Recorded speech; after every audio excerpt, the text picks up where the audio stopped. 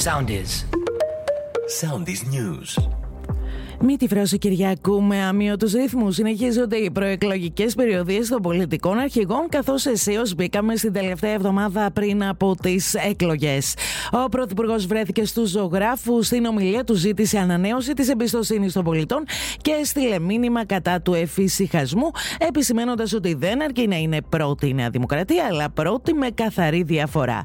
Την ηγουμένη τσακέτα Γιάννενα επισκέπτεται ο Αλέξης Τσίπρας στη Θεσσαλονίκη. Θα βρεθεί ο Νίκος Ανδρουλάκης στη Θεσσαλονίκη και ο Δημήτρης Κουτσούμπας θα μιλήσει στις 7.30 σε προεκλογική συγκέντρωση στο Λευκό Πύργο. Ο επικεφαλής του ΜΕΡΑ25 Γιάννης Βαρουφάκης θα μιλήσει στις 8 στο Ηράκλειο Κρήτης.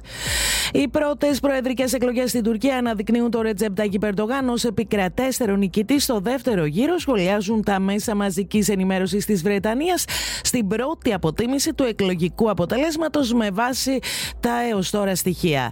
Αν και ο Ερντογάν δεν κατάφερε νίκη από τον πρώτο γύρο, το αποτέλεσμα αφήνει τον Κιλιντσάρογλου με ένα από τα χειρότερα σενάρια εν ώψη του δεύτερου γύρου, σχολιάζουν οι Financial Times. Την πρώτη δήλωση μέσα από τις φυλακές έκανε ο Φρέντι Μπελέρης, ο οποίος αναδείχθηκε νικητής στις δημοτικές εκλογές για το Δήμο Χιμάρας.